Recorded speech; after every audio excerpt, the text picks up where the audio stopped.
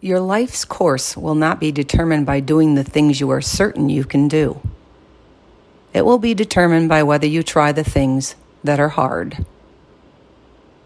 It's difficult to get back up and get going again when you've been repeatedly knocked down. It's difficult, but it's not impossible. It's difficult to move forward with enthusiasm and energy when much of what you encounter is negative and discouraging. That's certainly difficult, but it's not impossible. It's easy to know what you must do. It's much more difficult to actually do it. Yet it's not impossible. The very fact that something is difficult probably means it's worth doing.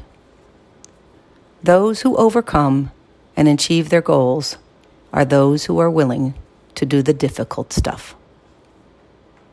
Be willing to do what's difficult.